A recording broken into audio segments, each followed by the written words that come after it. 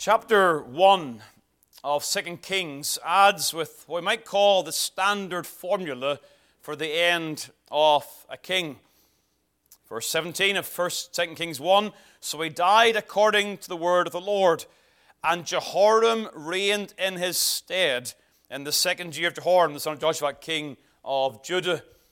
It's one of those classic standard formula for the end of one king you see throughout the books of the Kings. Then also in chapter 3, you see the beginning, again a standard formula for the beginning of the reign of a king. Now Jehoram, the son of Ahab, began to reign over Israel in Samaria the 18th year of Jehoshaphat, king of Judah, and reigned 12 years. Again, last time we thought about some of the dating issues in this, but today I want you to simply note that chapter 1 ends with a standard formula, and chapter 3 begins with a standard formula. And so chapter 2 sits between these two chapters, of course, but in such a way that it could be removed without the flow of the text being altered. Now that has encouraged some liberals to suggest this was an insert, that the text is flowing and they've just stuck this in at some other time. But what we should see in a more orthodox fashion is this text is very deliberate and very purposeful, and very simply is teaching that though Elijah goes, God's work continues. That though Elijah goes to heaven, the cause of God continues in the nation. And the chapter 2 is drawing together, again, the ministry of Elijah and the ministry of Elisha. You see, that's the question here. What's going to happen next? That's the question that comes even from Elijah's own words. Verse 14, "Where is the Lord God of Elijah?" What's going to happen when my father departs? What happens next? And that's why the end of the chapter and the events there are of great significance, and we'll finish there today with the Lord's help. They're not a new section. We shouldn't see the end of chapter 2 as a section removed exclusively from the ministry of Elijah. But rather, at the end of chapter 2 and the works of Elisha, we are seeing the spirit of Elijah continuing. Of course, the Spirit of God continuing, now through Elisha and no longer through Elijah. Even beyond these simple comments, we should also note that there are geographical clues also involved here. There's a retracing of the steps of Elisha. He goes from Jericho to Bethel to Carmel to Samaria. We're meant to see this as a continuity of theme and purpose.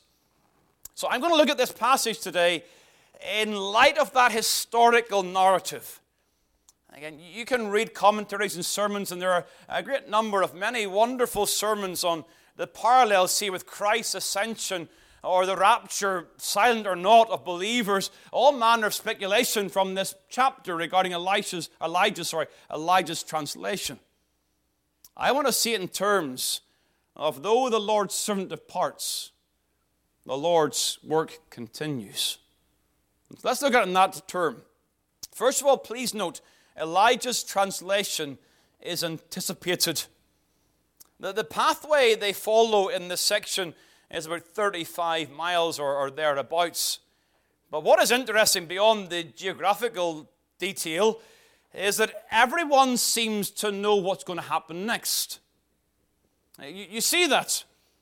They all seem to know that Elijah's time on this earth is coming to an end. That's why I say this. His translation is here anticipated. Elijah knew, verse number 10, "Thou hast asked a hard thing. Nevertheless, if thou see me when I am taken from thee." Elijah knew it was going to happen. The sons of the prophets knew, both in Bethel and in Jericho, verse 3. "Knowest thou that the Lord will take away thy master from thy head today?" Verse 5, "Knowest thou that thy Lord will take away thy master from thy head today?" The servants knew about it. And the same verse indicates that Elisha also knew. Yea, I know it. There's an agreement here. They all know something's going to happen. We're not told how they know. More than likely there was some word of prophecy. But we're not told exactly as to how they knew this. But we are given significant details regarding the farewell journey of Elijah as he awaits his translation. This farewell journey, again, has caused much speculation. What is the reason for it? Is it to say farewell? Is it to bring a word of encouragement? Hard to be certain, but I think it's not insignificant that Elijah's last actions are to the sons of the prophets. Spurgeon, in commenting on this, notes the importance of the schools of the prophets. And makes application to his own training institute for ministers in the Metropolitan Tabernacle and asks this generation, do you care for the generation to come? And one of the things I've certainly seen in my own ministry is that as ministers come to the end of their ministry, they have an increasing burden for the young students who are coming behind. Because of recognition that I'm about to pass on, but the Word of God must not pass on. So that's certainly part of the details here. But note again, just in terms of Elijah here, please note the precept that Elijah followed. Again, there's 3 references here. Verse number 2, the Lord has sent me to Bethel. Verse number 4, the Lord has sent me to Jericho. And verse number 6, the Lord has sent me to Jordan. It's such an obvious observation, but it should be made. Elijah is obeying the word of God right to the end. And it's a good time for me to remind you of that theme as we study this man over the last number of months. He's always walking in the Lord's will, even when we thought he might not be after Mount Carmel. Remember, we wondered then, what's he doing? He's running away from Jezebel. But even then we saw he's walking in the will of the Lord. You know, I think of the spirit of the psalmist, Psalm 119, I have sworn and I will perform it, that I will keep thy righteous judgments. You know, again, I encourage those of you who are young, do you understand that you've committed to serve Christ all of your days? That there is no retirement from the will of God? That at no point in your life in the future can you say to yourself, I've had enough of this, I don't want to keep on following the Lord. It's a determination. I have decided to follow Jesus. No turning back, no turning back. And I'm going to follow right to the end. You should know that now. Determine that in your heart. Because when you know that in your heart, you know what it'll make you do? Not try harder. It'll make you pray harder. If your heart has the determination to follow Christ fully, you will know how difficult that's going to be. And if you're not sure, ask some of the folks with some grey hairs around you. And I include myself in that. There are times that are really difficult. And the temptation is to play fast and loose with the Word of God, to rationalize your actions and not do the Lord's will. And perhaps some of you who are somewhat older find yourself, and you're at a point in your life, you've walked with God for many, many years, but there are new challenges, new difficulties, new struggles in the work of God. You think, I'm not sure I'm going to keep on walking with the Lord. Elijah here, the one taken to heaven, is an example to us of one who follows the Lord fully. Note secondly, though, the peace that Elijah enjoyed. Again, I mentioned to you already verse number 10. When I am taken from thee. No sense of trouble or fear. He's aware of his impending departure, and yet no anxiety. You see, such is the joy of the believer approaching the end of their time. You think of the Apostle Paul in the Spirit, I am now ready to be offered, the time of my departure is at hand. Again, he's looking for his reward. He's looking for being with Christ, which is far better, again, to use his words in Philippians chapter 1. He's mindful in 2 Corinthians chapter 5 that when you're home in the body, you're absent from the Lord. And so in a believer, as they walk with God all of their days, they have this anticipation and this longing to be with Christ. This is a motivation to serve the Lord. Turn across in your Bibles, please, to 2 Peter chapter 1. Again, I want to encourage you that if you would find peace in the days of your departure, if you would know the joy of the Lord to be your strength when your body is decaying, I encourage you to note the words of 2 Peter chapter 1. In the verse number 11, there is this wonderful encouragement to the people of God.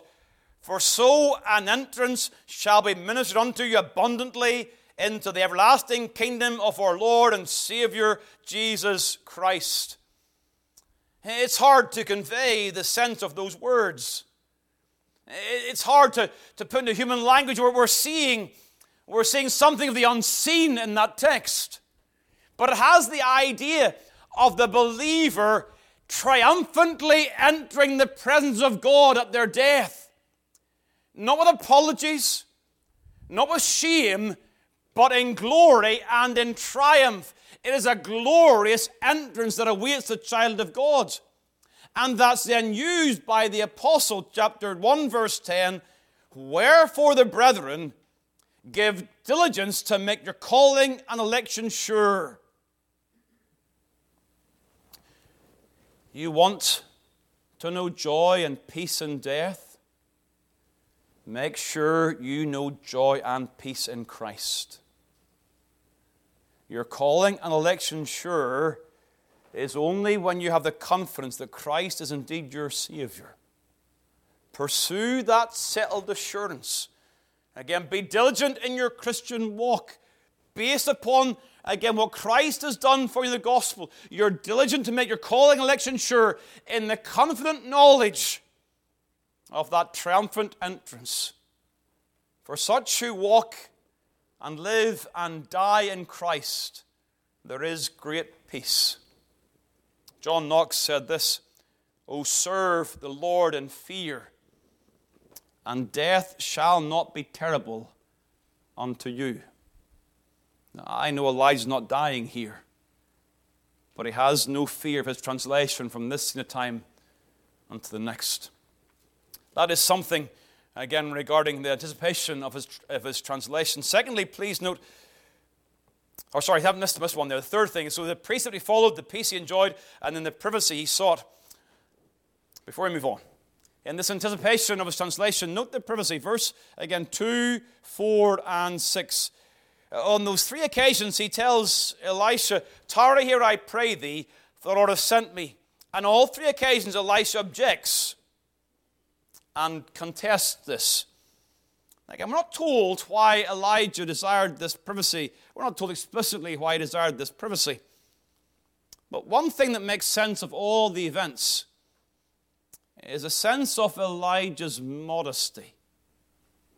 Again, Spurgeon says this, moreover, he was a man of humble spirit, and did not desire others to see his glorious departure, lest they should think too much of him. But then, as the right caveat, Elisha, however, was appointed to be a witness of his translation. Now, Elijah is clearly not commanding Elisha in a matter of moral law. He's not suggesting something where Elisha would be breaking the law of God.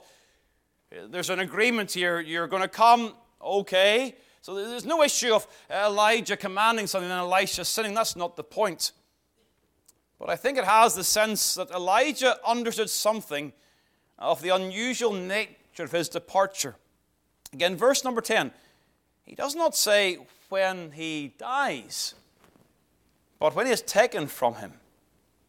I think Elijah, hard to prove, but I think Elijah had some sense of his extraordinary departure, and thus in humility desired privacy.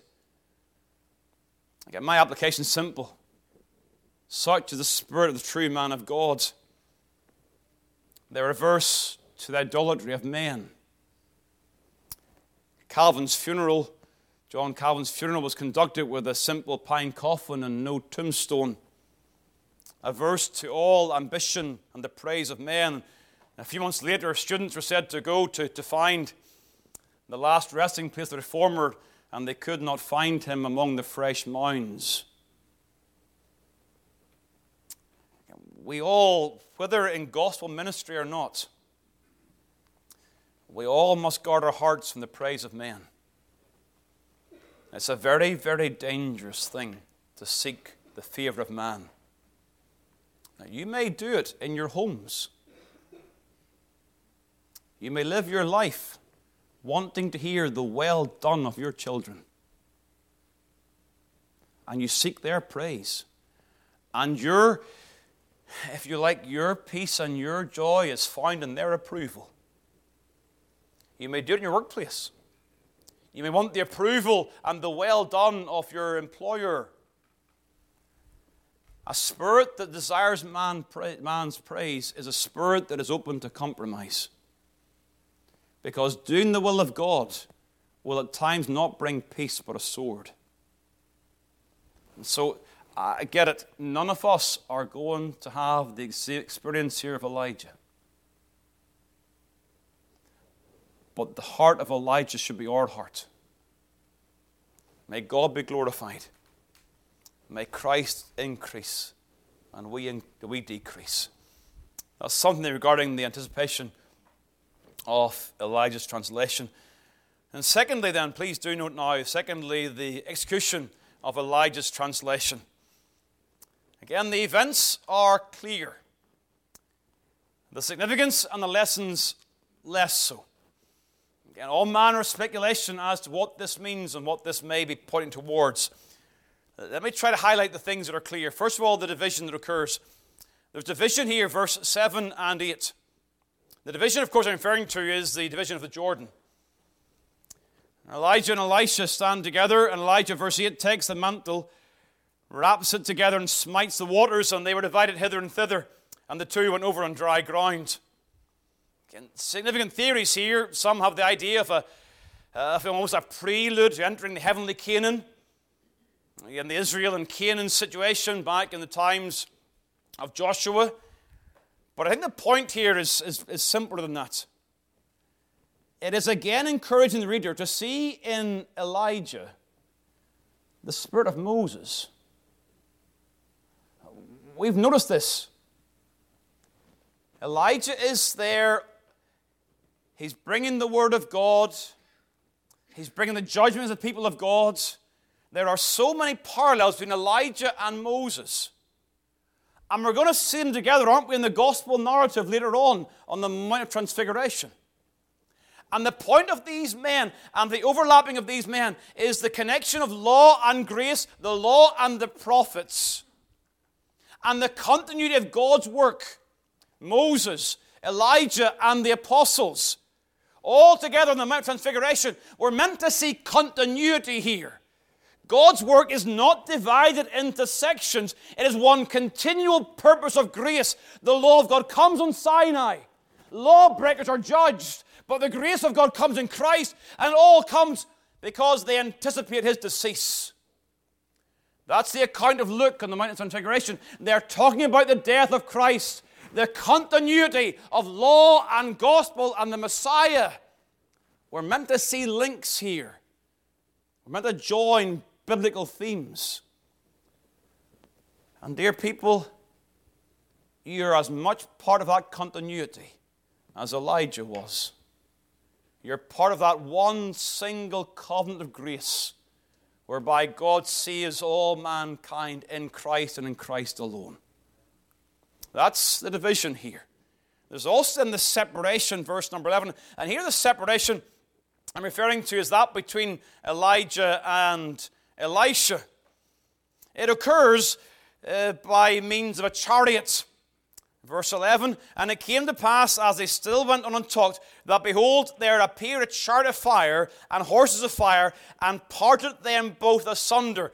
The Jordan's been parted, and now Elijah is taken from Elisha. And it's not Elisha's time, nor is it the way that he will enter into heaven. This chariot is sent to divide Elisha and Elijah. And I think we could say the chariot accompanies Elijah, though to my mind he does not ride in it. Again, different ideas. Some ideas of this and that. People see this chariot as really the vehicle that's used to translate Elijah into heaven. The text doesn't say that. The text says he was taken in a whirlwind. The chariots come as God's heavenly companions for the journey. People rightly think, following Matthew Henry, sees the reference to the chariots here as being angelic. One of the terms for an angel is seraphim. And seraphim literally means burning ones. And the I am ending's plural, and again, the beginning of the word speaks of burning, and so literally the burning ones. And of course, when it comes to the description of Sinai, the chariots of God are 20,000, even thousands of angels. And so very likely the chariots are referring to the angelic host. Could even be pointing forward to Luke chapter 16 when the beggar died and was carried by the angels into Abraham's bosom. The separation. Which then thirdly leads to the translation. Again, the end of verse number 11. And Elijah went up by a whirlwind to heaven. It's just known as his translation. That's the term that's used. A whirlwind or a strong wind. Again, one of the commentators, I wonder almost humorously, says it's a very fitting mode of translation for such a prophet. He was a strong breath of wind in this world, and God sends a wind to bring him into heaven. He is taken triumphantly and bodily into heaven without death. The man who asked to die will never die. His translation into glory. Elijah here does not die. But the language here affords comfort to all the saints. The Lord will bring you safely to himself. Do not fear death. There is a natural fear of death. We know that, Hebrews chapter 2. The ungodly are through fear of death all their lifetime subject to bondage. And if that is true of the ungodly, it can also be true of the child of God through remaining sin. The things that are true of the unbeliever can be true of the child of God when they struggle with their own spirit. So I recognize it is very possible for a true child of God to approach death with fear. Be not afraid. Christ will not leave you. And the angelic host sent from the Savior will ensure that you are brought directly to Christ's presence. Do not be afraid, dear child of God. Thirdly, then, please note Elijah's translation is confirmed. There are 4 ways in which I think this translation is confirmed. When I say confirmed, this sort of thing doesn't happen every day. And so it's understandable to wonder, what just happened? And so Elisha is not in doubt. Verse 12, he saw it and cried, my father, the chariot of God and the horsemen thereof. And he saw him no more. Elisha was an eyewitness of this event. And if we suggest that this event did not happen, we are calling Elisha a liar, and we're taking a penknife through the Word of God. Elisha bore witness to this happening. The words he used are themselves interesting and significant. My father, the chariot of Israel and the horsemen thereof. The double use of a name like this, again, denotes communion and affection in the original language. The repetition of a term, Samuel, or my Lord, that repetition involves communion and affection. It's a loss arising from respect and his love for his master. The chariot, again, is referring to a military term. The chariot of Israel and the horsemen thereof. Elijah was not a man of war, but in God's hand, he is useful for the defense of the people. And we must remember this again. The clear proclamation of the Word of God is more useful for a nation than multiple armies. The Word of God is the defense of a nation. The Word of God proclaimed is for the good of the nation. And if we put our trust in horses and chariots, they will always let us down.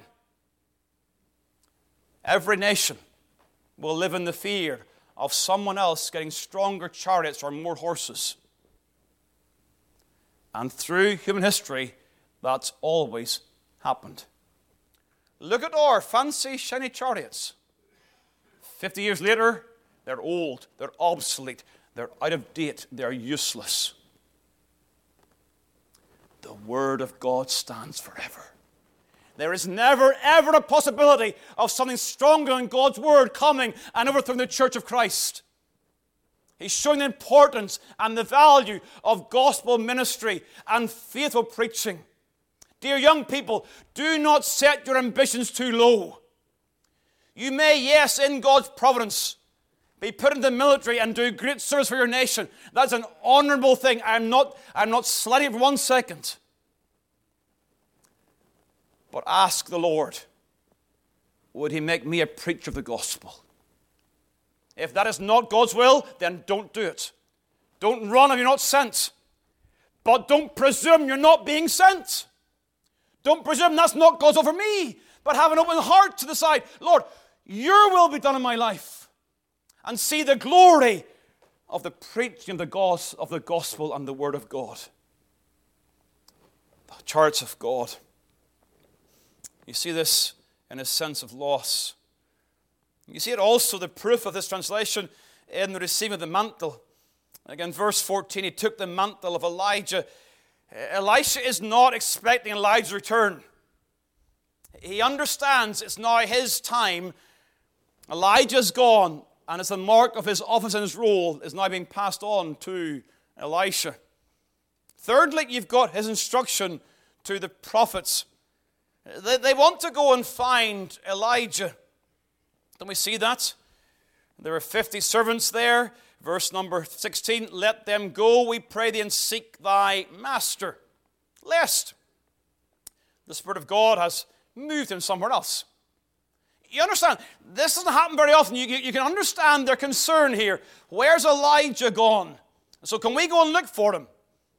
Elisha's instruction is no. He is in no doubt as to what has happened here. Which leads fourthly to the fact that when they persist and pester him, he says, send. They sent, and verse 17, they sought for 3 days, but found him not. It's like the empty tomb. There's a similarity there. There is no body in the tomb. He is risen indeed. And the evidence is that Christ is indeed alive. And so in a similar fashion here, they're seeking evidence, and they cannot find Elijah. He is gone. You know, these things are insignificant. They are, if you like, they are evidences of Elijah's departure. But they also transfer the weight of authority. Now, the servants, the sons of the prophets, they're given a first taste. Elisha is now God's man. And his word is true. He is a wise prophet of God. So I've tried to summarize the history here as briefly and as thorough as we can, and yet it gives an application along the way. But there are two really important final lessons to leave with you today. First is very simple. Heaven is a real place. The simplest application of this passage is to remind all of us today that heaven is a real place. 2 questions. Where is Elijah today? And why is he there? Well, he's in heaven.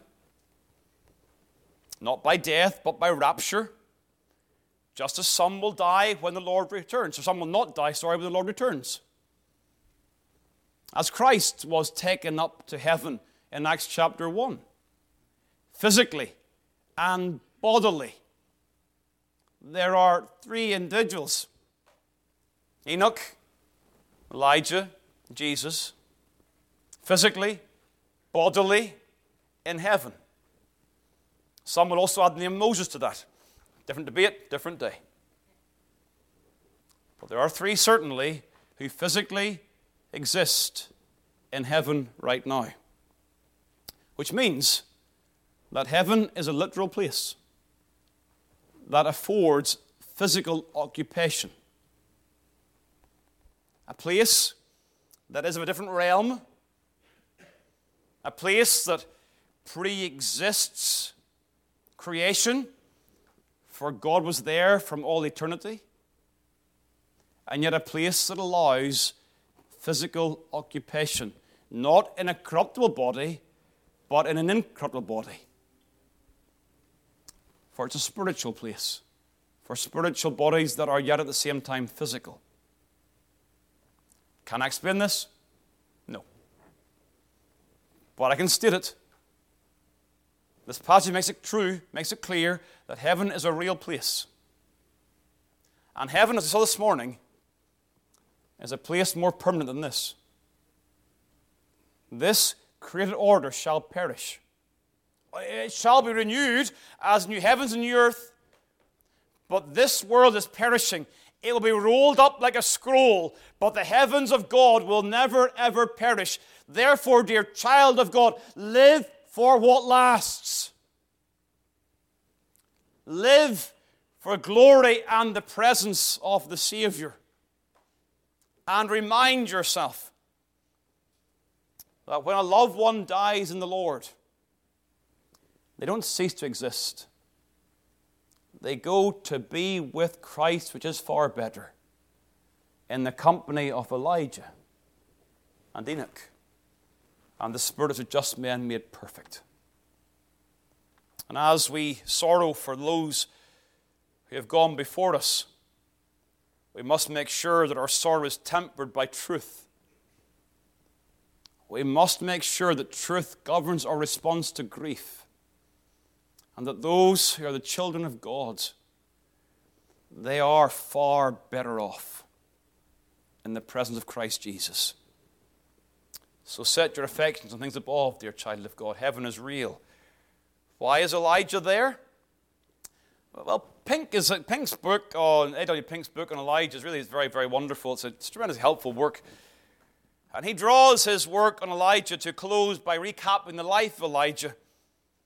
A man who walked by faith and not by sight. A man who walked in manifest separation from the world around him. A heavenly-minded man. A man of elevated spirits. A mighty intercessor. A man of marked courage. All true. But none of them the reason why he's in heaven today. Elijah is in heaven today only because of the merits of Christ. John 14, verse 6, no man can come unto the Father but by me. And so it encourages you again to be gone with all kind of manner of previous notions regarding the salvation of the Old Testament saints. We find Elijah coming back again, if you like, upon the Mount of Transfiguration. And as I said, their conversation is about the death of Christ. He's looking to the coming Messiah and his death, because he understands Romans chapter 3, hundreds of years before Paul writes, that God is just and the justifier of those who trust in Christ, because Christ is a propitiation not only for future sins, but for the sins committed aforetime. Elijah's sins are covered by Christ's blood. That's why he's in heaven. And if you think you can get to heaven some other way, Elijah would say to you, no, nay, never. Only through the blood. Only through Christ. It's the only way for the sinner to be in heaven one day. Heaven's a real place. And very briefly, the work of God continues. The work of God continues. Elisha asks Elijah, in connection with his translation, for a double portion of the Spirit, verse number 9. I passed over that until now.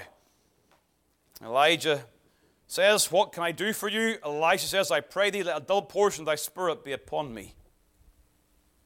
Now, some people have wrongly concluded the double portion is a matter of multiplication, that he wants twice Elijah's Spirit.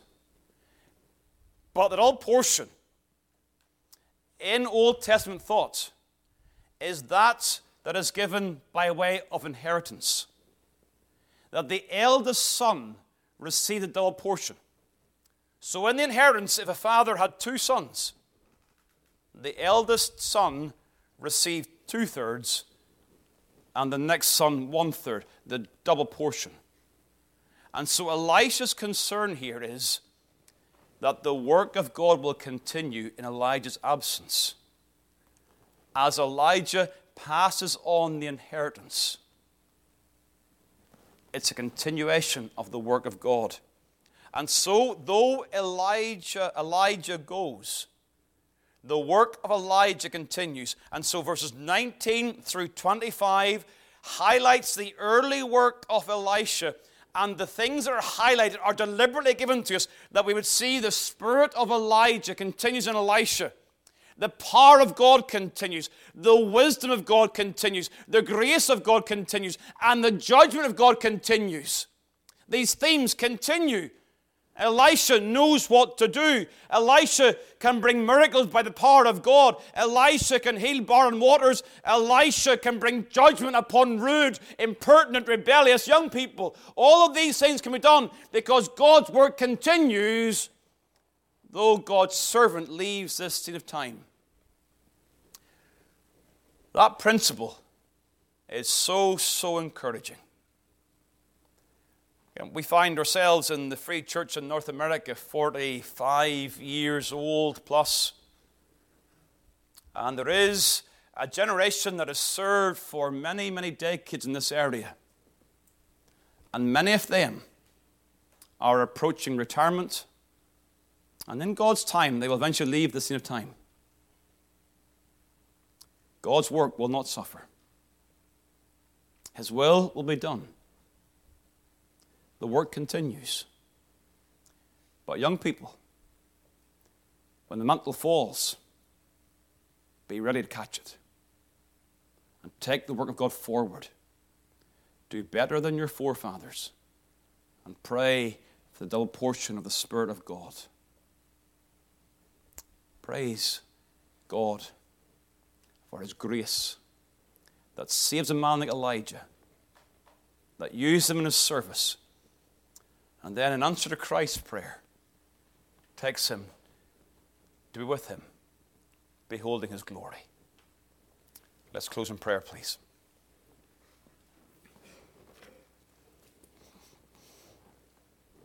Almighty God and Father, we thank You again that Your Word directs our minds again to Christ, to the glory of the gospel.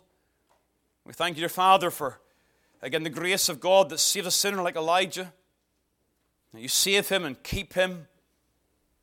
Although a man of like passions as ourselves, yet mightily used of God. Oh, we pray, dear Father, that You would drive the Word of God home to our souls, that we would take things of this passage to pray over. And perhaps for some who you're approaching death with trepidation and fear, comfort their souls, O God, today. For others, dear Father, they're wondering about Your will in their lives. Give them a burden, O God, to serve You. Oh, Lord, we pray You bless us today. Bless the ministry in the nursing home. Again, may the Word of God there, may it have a free course and be glorified. Be pleased to encourage the saints and to save the lost. Help us, O God, in all of our ways. May we delight in this day, hallow it, and be blessed in it and through it. In Jesus' name, amen.